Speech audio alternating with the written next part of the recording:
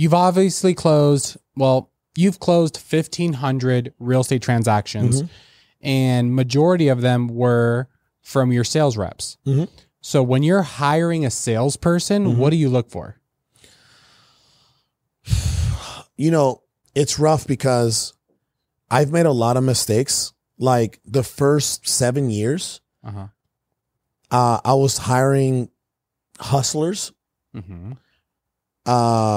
that were high on the talent spectrum, but low on the trust spectrum. Okay. You got to be very careful with that. Yeah. Just because a person is highly talented doesn't mean that you can trust them. Doesn't mean that they're in it with you for the long haul. Doesn't mean that they want to grow with you. You know what I mean? Yeah. And so I've been through a lot, and I'm sure a lot of real estate guys that are listening to, they know the churn rate of an acquisitions rep. Yeah. Right? Until this is what you want to do. Until you actually become a hybrid of corporate America and what you have going on right now, which is probably a circus. You know what I mean? Like no structure, no SOPs, right? Yeah, no. Until you commit to that hybrid model, and actually you should be leaning more on the corporate side, where I hire from LinkedIn now. Okay. Right? I hire from Jobbing. I hire from Indeed. WiseHire, Indeed, right? Yeah. Like I don't hire people really on social media the way that I used to. Yeah. Because they come in for the wrong reasons. They want to make a whole bunch of money, and then they eventually want to leave. I know this sounds tough, but I want to hire employees. Can you say that again? I think people don't get that. I don't want to hire entrepreneurs. I want to hire employees that want to build with me. Yeah. A lot of people think, you know what's funny? Like a lot of people think like, oh my God, you're the owner. You're taking home all this money. Dude, if I'm operating at a 30% net profit, you're probably taking more money than me without the risk. Yeah. You see what I'm saying? Yeah. Let's just say I make $1 million gross rev, right? Let's just say I take 30% home net profit after commissions, payroll, and operating expenses and everything, right? Yeah. So I'm taking home $300,000. Yeah. Let's just say you closed $1 million at 10%. You're taking home $100K plus your salary, which is probably like, 42 to 50. Yeah. You're taking home $150,000 without any risk. Yep. You get to show up, work. Who do you think is in a better situation at that point? Yeah. A lot of people have that misconception of, oh my God, the owner, he's making money hand over fist. Yeah. Not true at all. And he should though. He should, because he's taking all the risk, and he's sacrificing the time with his family and his health and his sleep, right?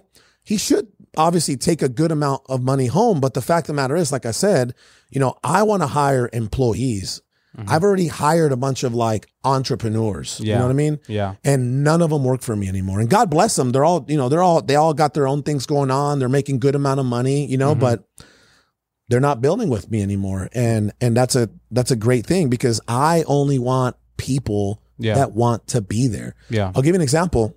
Wednesday, I lost my top acquisition rep. Really? I lost my top acquisition rep 2 weeks ago. He gave me a 2-week notice. I walked into a written resignation, right? And unlike the old days, I had zero attachment. That's good. Hey, brother, God bless you. Talk to you soon. Yeah. Next. Because now we actually have a system where people can come in and plug in. Yes. In the old days, it's like, oh my God. Yeah. I got to get back on the phones. You know what I mean? Like, right? Like, that's why I want people that want to be there. Yeah. And I want people that want to work in a system. Yep. Tom Brady works in a system. Yeah. Michael Jordan worked in a system. Kobe Bryant worked in a system. That system was called the triangle system, by the way. You know what I mean? Yeah. The system of Tom Brady was called the Patriots system. Yep. I want people that want to work in a system, right? I'll be Bill Belichick. You can be Tom Brady. Yeah. Tom Brady gets all the money and all the girls anyway. Yeah. I'm Bill Belichick, the boring guy. I'll be Bill Belichick. Yeah. You know or the owner. Yeah. But I'm the owner. Actually, that's a great observation. I always tell people this. Do you want to be right, let's compare this to sports, because a lot of people know sports, right? Mm-hmm. You guys have the Raiders here. Yeah. Right? You have a bunch of other stuff happening, which is great. Yeah. The Knights, right? Got the hockey. Go Knights. Yeah, let's go. Go Knights, go. So do you want to be the star athlete? Mm-hmm. The Tom Brady? Do you want to be Bill Belichick? Yeah. Do you want to be the general manager, or do you want to be the owner? Yep. If you want to build a real business, then you have to commit to being the owner. Mm-hmm. You see what I'm saying? Yeah. That's what people don't understand, because a lot of people get caught up in the hustle of real estate. Yeah. Right. Or business in general. Yeah, exactly. Chasing deals, yeah. Chasing transactions. Build the infrastructure, right? Mm-hmm. Build your sales, build your marketing and sales departments, then build your operations department, which consists of admin, HR, and all that. Yeah. Then build your finance department, which consists of, a controller, an accountant, eventually a fractional CFO. And if you're making, 30, 40, $50 million at some point, then hire a full-time CFO. You know what I mean? But commit to building a real business. Yeah. And I think, so you've said so much, but that I resonate with. So like recently we had a sales guy quit, and I literally didn't skip a beat. I was like, oh, good, cool. I literally said, okay, no worries. Don't care. Because like you said, if the system is built out, guess what? It doesn't matter. Your best player could leave, somebody can jump in, and the job will still get done.